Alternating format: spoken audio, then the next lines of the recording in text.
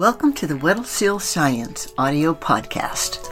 In this episode, lead scientist Dr. Jay Rotella reports from Erebus Bay, Antarctica, that the work of the field research team is now shifting from recording all the new pups born in the study area to surveying the entire area to record every seal to be found. Learn more in this quick mid-season update from Jay Rotella. Our team is about halfway through the 2022 field season down here in Erebus Bay, Antarctica, and a couple of interesting things to note in this little short audio podcast.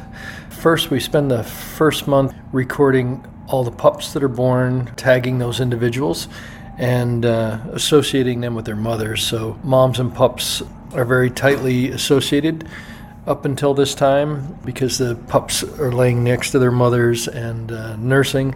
And then even when they go in the water, they tend to be quite close to their mothers at these early ages that we're experiencing in this first half of the season. Now, most of the pups are born. We're still having some. So at this point, we get a pretty good sense of how the year is going to be. And for 2022, we clearly have another highly productive season for the Weddell seals. We have many locally born females that are mothers this year, and then we have quite a few mothers that are born outside the study area, and we have clearly above average pup production for the year. At this point, as we get into November, we're November 8th here in Erebus Bay, we're now switching gears a little bit. We'll continue to tag and find out which mothers have pups in the late part of the season. Some will still give birth later in the season. But really the pupping is slowing down, and now the work switches gears and really focuses more heavily on recording the identities of all the seals that are not mothers. And so we will do surveys every 5 or 6 days. And then we go out on the ice in the survey and record every animal that is out on the ice, and whether it's a male or female, and record their locations and their identities based on the tag information.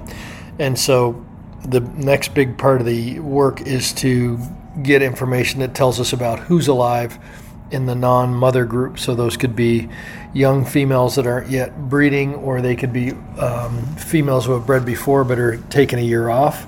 And they could also be various age males. So we learn a lot about the abundance of the seal population, how big is it, and who's in the population, what's it comprised of, how many pre-breeder animals, how many breeder animals from the mothers, and then how many males versus females, and so on. So we get a lot of various demographic features or population descriptions from those kinds of information. So the next month will be really focused on getting that information and combining it with the mother pup information that we've been so diligently working on the last month.